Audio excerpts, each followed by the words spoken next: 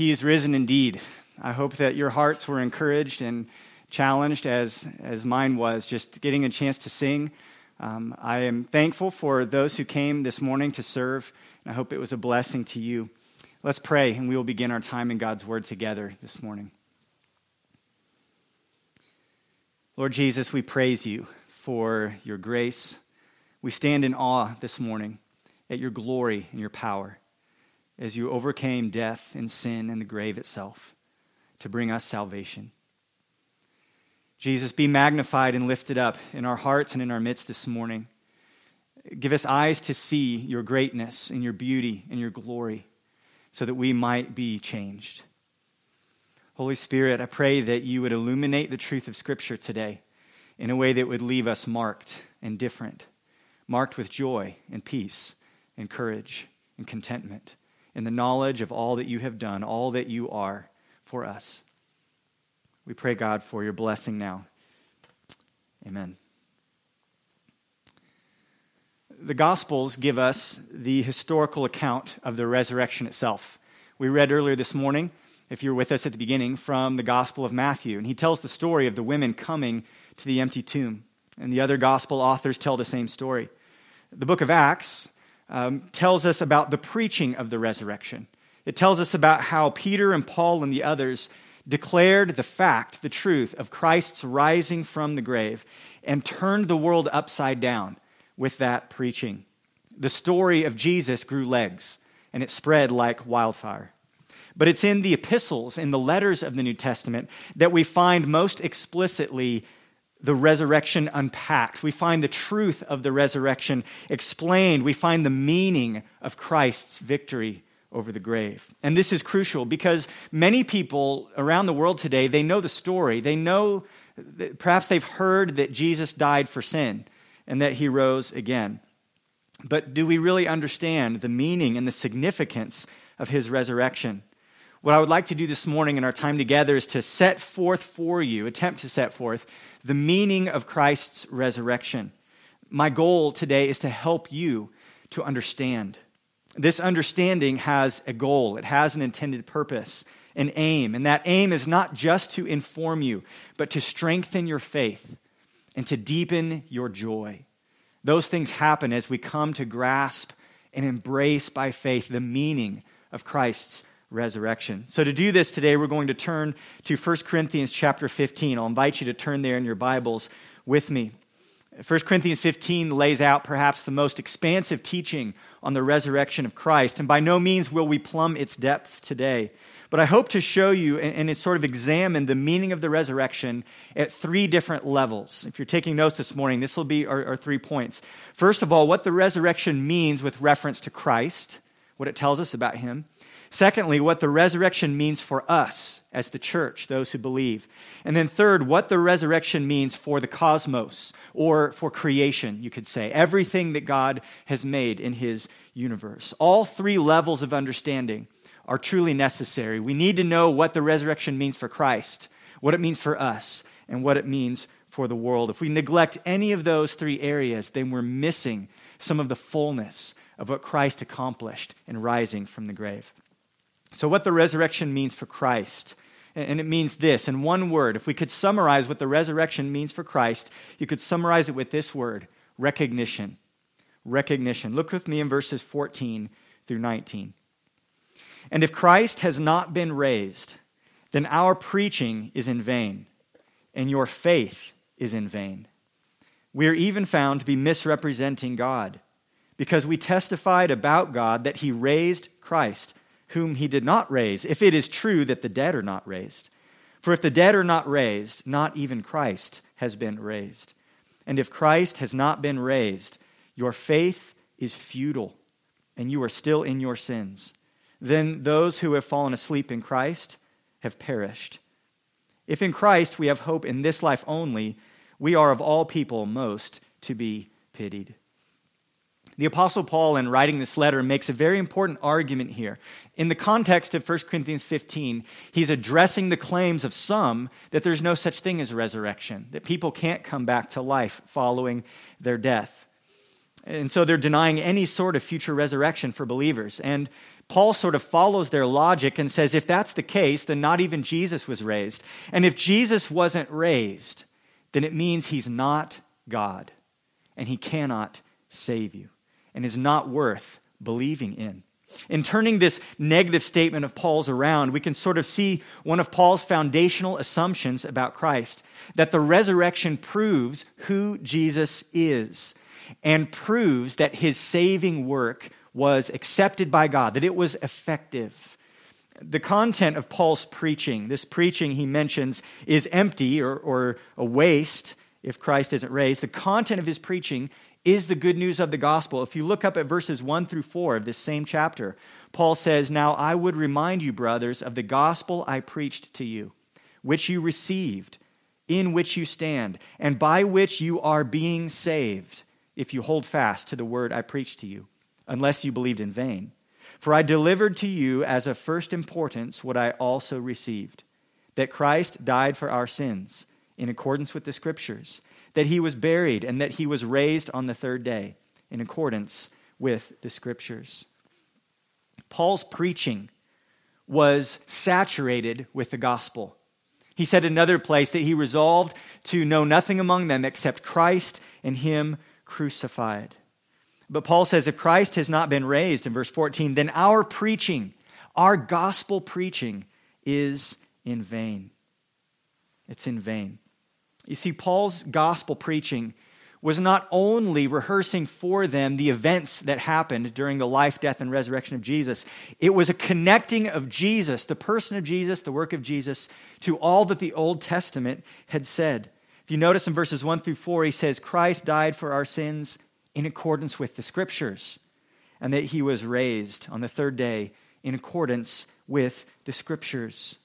You see, Paul's preaching of the gospel connected Jesus to the Old Testament promises that foretold his death and resurrection. And what this means is that if Jesus did not rise, then he is not the promised Messiah from the Old Testament, as Paul had preached that he was. And he is not the Son of God, as Paul had preached that Jesus was. And he is therefore not able to save you from your sins, as Paul had preached that he is. So if that's the case, then our faith in him, according to verse 17, would be futile, and we would still be in our sins. But, Paul says, if Jesus did rise from the grave, as he will tell us in verse 20, then it's all true. Then Jesus is the promised Messiah. He is the Son of God, and he is able to save you. You see, it is true that Jesus is the Son of God. Jesus claimed to be the Son of God when we read the Gospels, and that's a very bold claim if you're not the Son of God. C.S. Lewis famously reasoned that based on Jesus' own words, that he must be either a liar or a lunatic, or he is the Lord.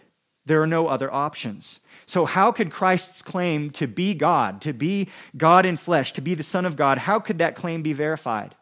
Well, in part, that claim was verified by his miracles. Jesus healed the sick. He gave sight to the blind. He fed the multitudes. Jesus cast out demons and walked on water. He calmed the storm, ruling over creation as only the Creator can. And he even raised the dead to life. None but God could do such things. But the ultimate proof of Jesus' divinity, of his divine nature, his godness, is the resurrection. The resurrection of Christ was not just raising someone else back from the dead, a sort of resuscitation because those people would all die again. When Jesus rose from the grave himself in a glorified body, he would never die again. Only God could do this. And it verified that everything Jesus said about himself was true. Jesus had prophesied about himself that he would die and 3 days later rise again. And this points to the truth of his claim, not only to rise again, but his claim to be the Son of God. Romans chapter 1, verse 4 says it this way, that Jesus was declared to be the Son of God in power, according to the Spirit of holiness, by his resurrection from the dead. Jesus Christ, our Lord. This is exactly what the Jewish leaders were afraid of, by the way. It's why they placed those two guards at the entrance of Jesus' tomb. In their own words, if the disciples stole his body and staged a resurrection, then the resulting fraud, as they called it, would be even worse than the first. You see, a resurrection, they knew that a resurrection would confirm Jesus as the Son of God, and it would threaten to change everything that they knew. And that is, in fact, exactly what happened.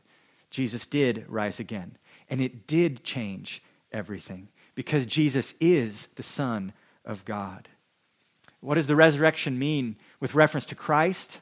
It confirms his deity. He is the Son of God. But it also shows his unique role as the Messiah. The Son of God points to not only his deity, but also his role as the anointed one that God had promised to raise up and to establish as king and give him an eternal kingdom. Paul says the gospel is the truth that Jesus died and rose again in accordance with the scriptures. And those Old Testament scriptures speak often of one who would come, the anointed of God, the Messiah, who would be a king. He would be descended from the line of David and would rule over God's enemies, defeating them and sitting on the throne forever. This Messiah would not be abandoned forever to Sheol, the place of the dead, David writes, but would be raised and saved from corruption.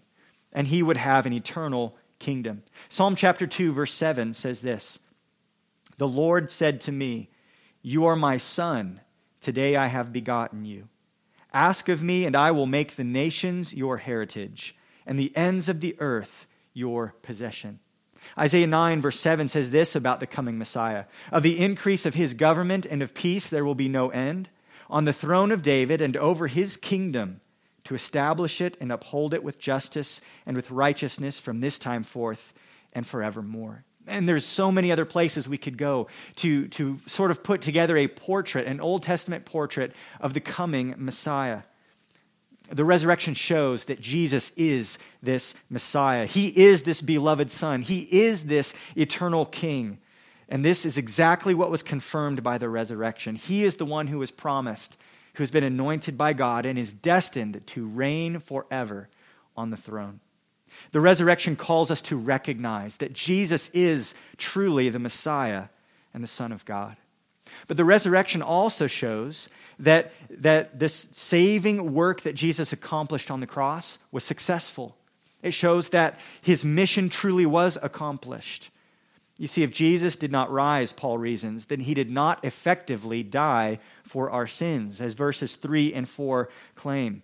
Verse 17 says, "If Christ has not been raised, your faith is futile, and you are still in your sins." It means the death of Christ wasn't enough to redeem you, to cleanse you, to rescue you from the power of sin and make you new.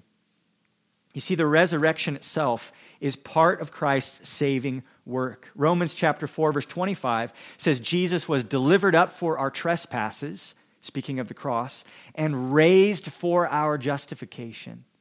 His resurrection is part of his saving work. It shows that his sacrifice was accepted by the Father. As Jesus hangs on the cross on Good Friday, he takes upon his lips the words of Psalm 22 and cries out, my God, why have you forsaken me?" The reason why Jesus suffered this emotional, relational, spiritual anguish is because God the Father was pouring out his wrath on God the Son. So much so that he could identify with the words of David, saying, "I feel utterly forsaken." But at the resurrection, those words, "Why have you forsaken me?" are changed. You see, God the Father did not answer when God the Son cried out in anguish on the cross. But at the resurrection, the Father did answer. The silence of Good Friday is now filled with the words of the Father as he says, "Sit at my right hand until I make your enemies your footstool." That's Psalm 110. The resurrection affirms for us the verdict that was given at Jesus' baptism, that this is my beloved Son, in whom I am well pleased. Isaiah 53 tells us that it pleased the Lord to crush him. But the resurrection shows us that it also pleased the Lord to raise him from the dead. And this shows us the Father has accepted the sacrifice of the Son, and Christ's saving work is complete. It is effective. It is enough. His mission has been accomplished. Hebrews chapter 10, verse 12 says that when Christ had offered for all time a single sacrifice for sins, he sat down at the right hand of God, resurrected and ascended and welcomed to the throne. And it says in verse 13 that Jesus now, from the throne, is waiting from that time until his enemies should be made a footstool for his feet. That's that messianic promise from Psalm 110. And the author of Hebrews concludes, for by a single offering he has perfected for all time those who are being sanctified. The saving work of Jesus was successful. It was accomplished. It was finished. And the resurrection confirms not only the identity of Christ, but also his mission, and that it is complete. So how do we respond to this truth? How do we rightly recognize all that Jesus is and all that God has done for us through him? How do we respond? Well, first of all, I want to speak to those of you this morning who do not know Christ. And I want to call you to believe that Jesus is the Son of God, to believe that Jesus died on the cross for sins and rose again on the third day. And I want to call you to not only believe that those things are true, but to receive him as your Lord, to recognize that Jesus is Messiah, Jesus is King, and to bow before him as your King. Receive him as your King and your Messiah and your Savior. Romans 10:9 says, if you confess with your mouth that Jesus is Lord, that he is King, and if you believe in your heart that God has raised him from the dead, you will be saved. Your sins will be forgiven. Your faith will not be futile, but will rather be the means by which you lay hold of the saving grace of God in Christ. Paul says, with the heart one believes and is justified, and with the mouth one confesses and is saved. Will you cry out to him today and be saved and experience the saving grace of God, this gift that has been given to us through Christ? You see, there's a reason that the apostles preach the resurrection of Jesus in the book of Acts. This is the power of the gospel. And it's the good news that lost sinners need to hear and that lost sinners must believe. If you're a believer today, how do you respond? How do you rightly recognize who Christ is and what he has done? I want to call you today to rejoice in the display of Christ's glory. There is glory in the cross and in the empty tomb. It is good for us to simply wonder that God himself tasted death on our behalf. And then the stone rolled away and he walked out of the tomb. It is good for us to lose sight of self. And especially in times like these, to lose sight of our circumstances and simply behold the King in his splendor and his glory and to worship him. We sing at Christmas, worship Christ, the newborn King. And we sing at Easter, worship Christ, the risen King. Allow the glory of the resurrection to drown out all the noise and everything that's around us, and even lose sight of self. Turn your eyes upon Jesus and look full in his wonderful face. All the things of earth will grow strangely dim. We will worship the risen Christ for all eternity. And by his grace, we get to start worshiping him now. That's what the resurrection means with reference to Christ. He is the Son of God, the Messiah, whose saving work has been successful. But what does the resurrection mean for us? What does it mean for the church? This is point number 2, and we find it in verses 20 through 23, and we can summarize this in one word as well. What does it mean for the church? Representation. Representation. Look in verse 20. But in fact, Christ has been raised from the dead, the first fruits of those who have fallen asleep. For as by a man came death, by a man has come also the resurrection of the dead. For as in Adam all die, so also in Christ shall all be made alive. But each in his own order. Christ the firstfruits, then at his coming, those who belong to Christ. You see, the resurrection is more than just a happy ending for the story of Jesus. Some of you might hear the story and go, wow, that's great for him. Jesus rose again. Wow, what a happy ending for Jesus. But what does this mean for me? Well, this has eternal significance for us. Paul calls Jesus here the first fruits 2 different times in this text, in verse 19 and in verse 23. What that means is that there's going to be more resurrections. Jesus' resurrection was the first of many, the first of its kind, but not the last. Paul explains in verses 21 through 22 that Jesus' resurrection was accomplished in a sense that, in a way that represented us. Christ's victory over death was a representative victory. He did it for us as one of us for our sake. Paul here draws a parallel between Jesus and Adam. Adam was our first representative, and through Adam's sin came death. But Christ comes to represent all who would believe in him, and he brings us life instead of death. Look at verses 47 through 49 of the same chapter. Paul writes, "The first man was from the earth, a man of dust." That's Adam. "The second man is from heaven." That's Christ. "As was the man of dust, so also are those who are of the dust. We, like Adam, are frail, we sin, and we die." And he says, "And as is the man of heaven, so also are those who are of heaven. Those who are spiritually born again, who have the image of Christ renewed in them, come to share in his nature, his righteousness, and his life." And Paul concludes in verse 49, "Just as we have borne the image of the man of dust, we shall also bear the image of the man of heaven." I love what John Calvin writes concerning this truth. He says, "Christ is much more powerful to save than Adam was to destroy." Adam represented us poorly.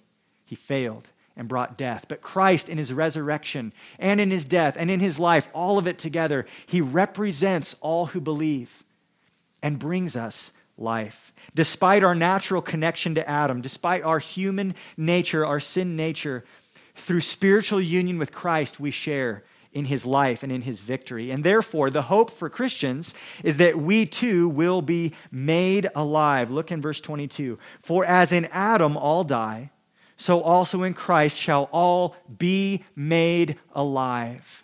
This is a passive verb. It means that we are going to experience something. The power is not in us. The resurrection is not some inspiring story that you can overcome your obstacles and that you can triumph. No, the resurrection is the truth that God can overcome any obstacle, especially the obstacle of sin and death, our greatest obstacles. That the power is in Christ, not in us.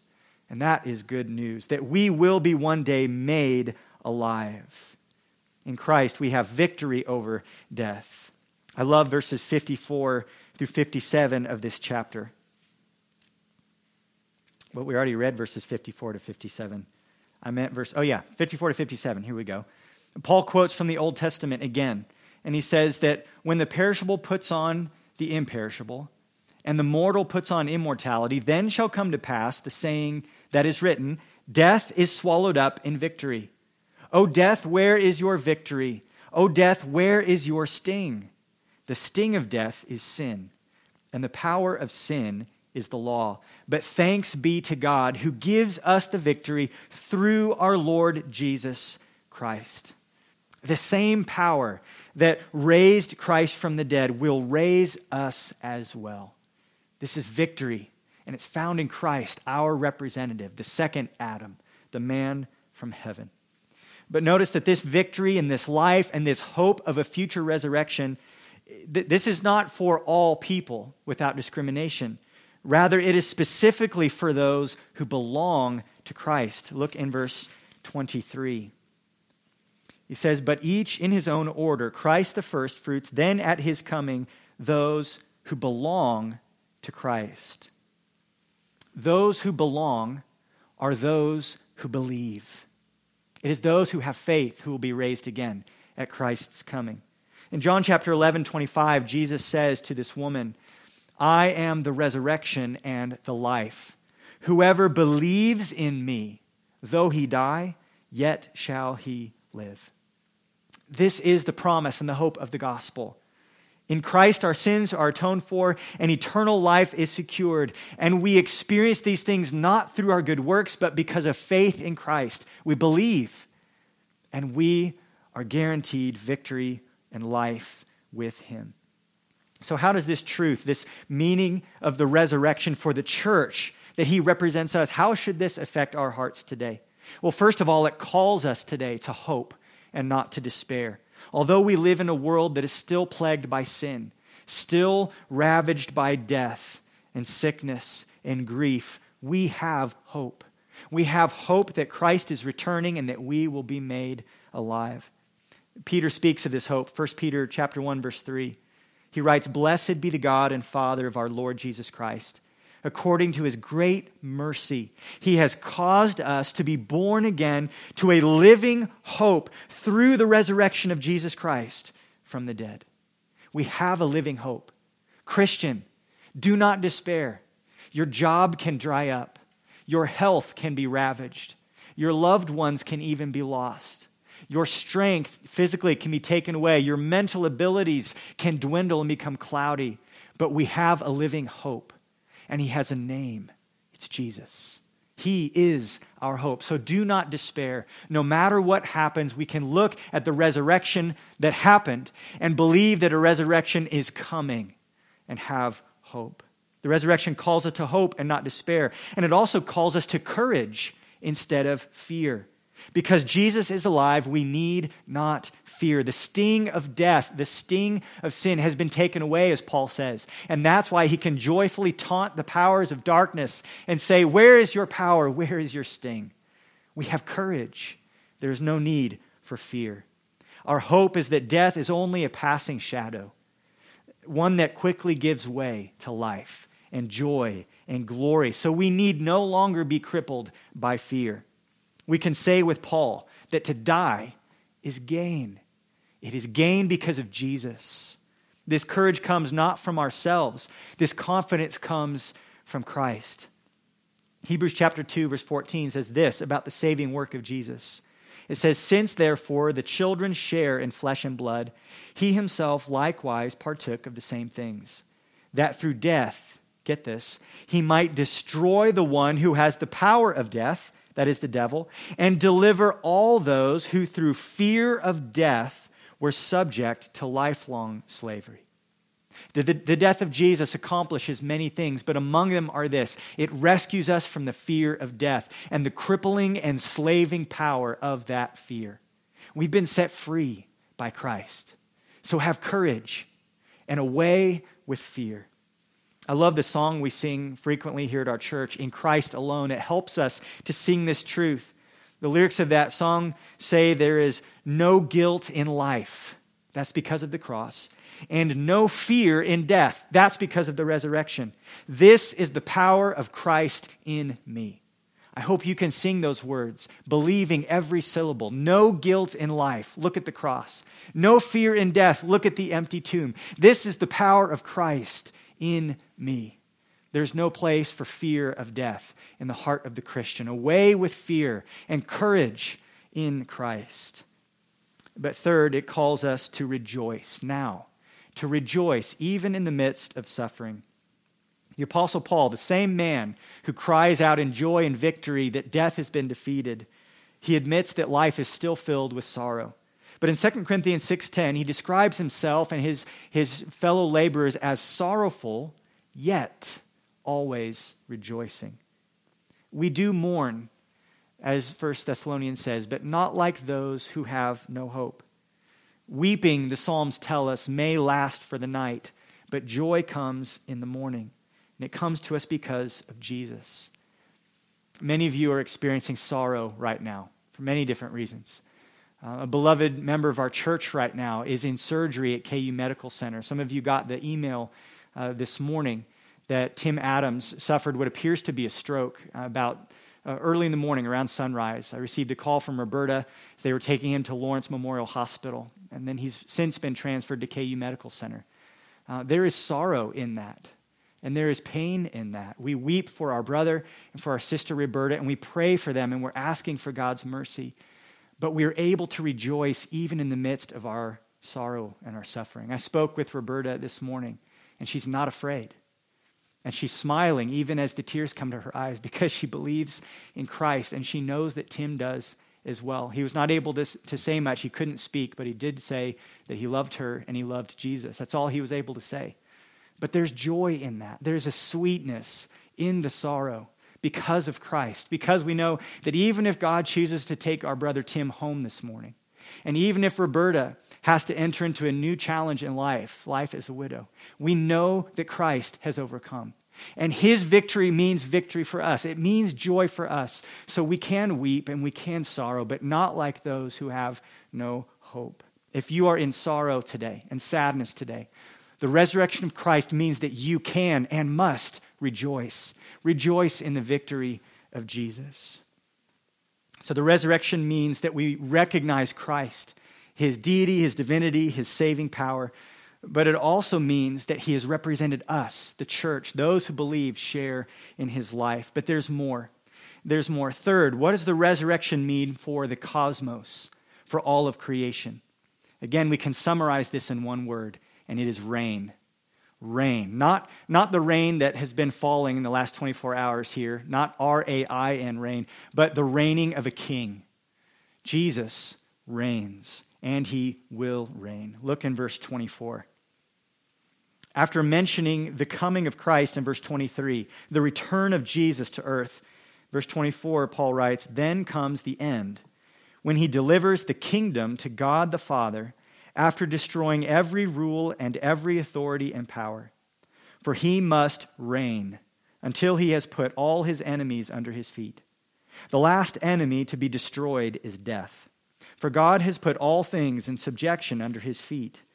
But when it says all things are put in subjection, it is plain that he is accepted who put all things in subjection under him. When all things are subjected to him, then the Son himself will also be subjected to him who put all things in subjection under him, that God may be all in all. The resurrection marks the beginning of a triumphant march to full and complete victory. It is a key step in the unfolding of God's plan to redeem not only a people, but to renew the entire creation. Jesus is coming back, as verse 23 says. A dead Christ can't return, but our Savior lives and is going to come again. Jesus came. He was born. He lived. He died. He rose again. He ascended to heaven and has promised to return. And at his coming, Paul says, a whole series of events are going to unfold. And the resurrection is important for this reason. If Jesus stayed dead, none of those events could happen. The rest of God's plan could not be worked out. It would be over. The story would be done. But Jesus is alive, and the fact that he's coming back means he has unfinished business. Paul reminds us that Jesus is going to defeat his enemies, all of them. And he's going to establish his kingdom over all. It speaks here, there's a lot of pronouns here, him and he, and you can sort of get lost along the trail if you're not paying close attention. But the Father is going to subject all things under the feet of the Son. And when all things have been brought into subjection under the reign and rule of Christ, then Christ himself will present himself and the kingdom to the Father, so that, Paul concludes, God may be all in all. It's an amazing and glorious end to the story. And it shows us that the living Christ is not done conquering. He's not done conquering. All his enemies will be judged, as Psalm 2 tells us. Political enemies, judged.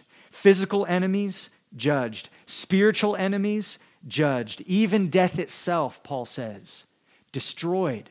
Death has already been defeated, its power broken. But one day death itself will be eradicated, fully destroyed by the power of the risen Christ. And then all things will be handed over to the Father. The Father grants this victory to the Son. And now the Son delivers the kingdom to the Father so that he may be all in all.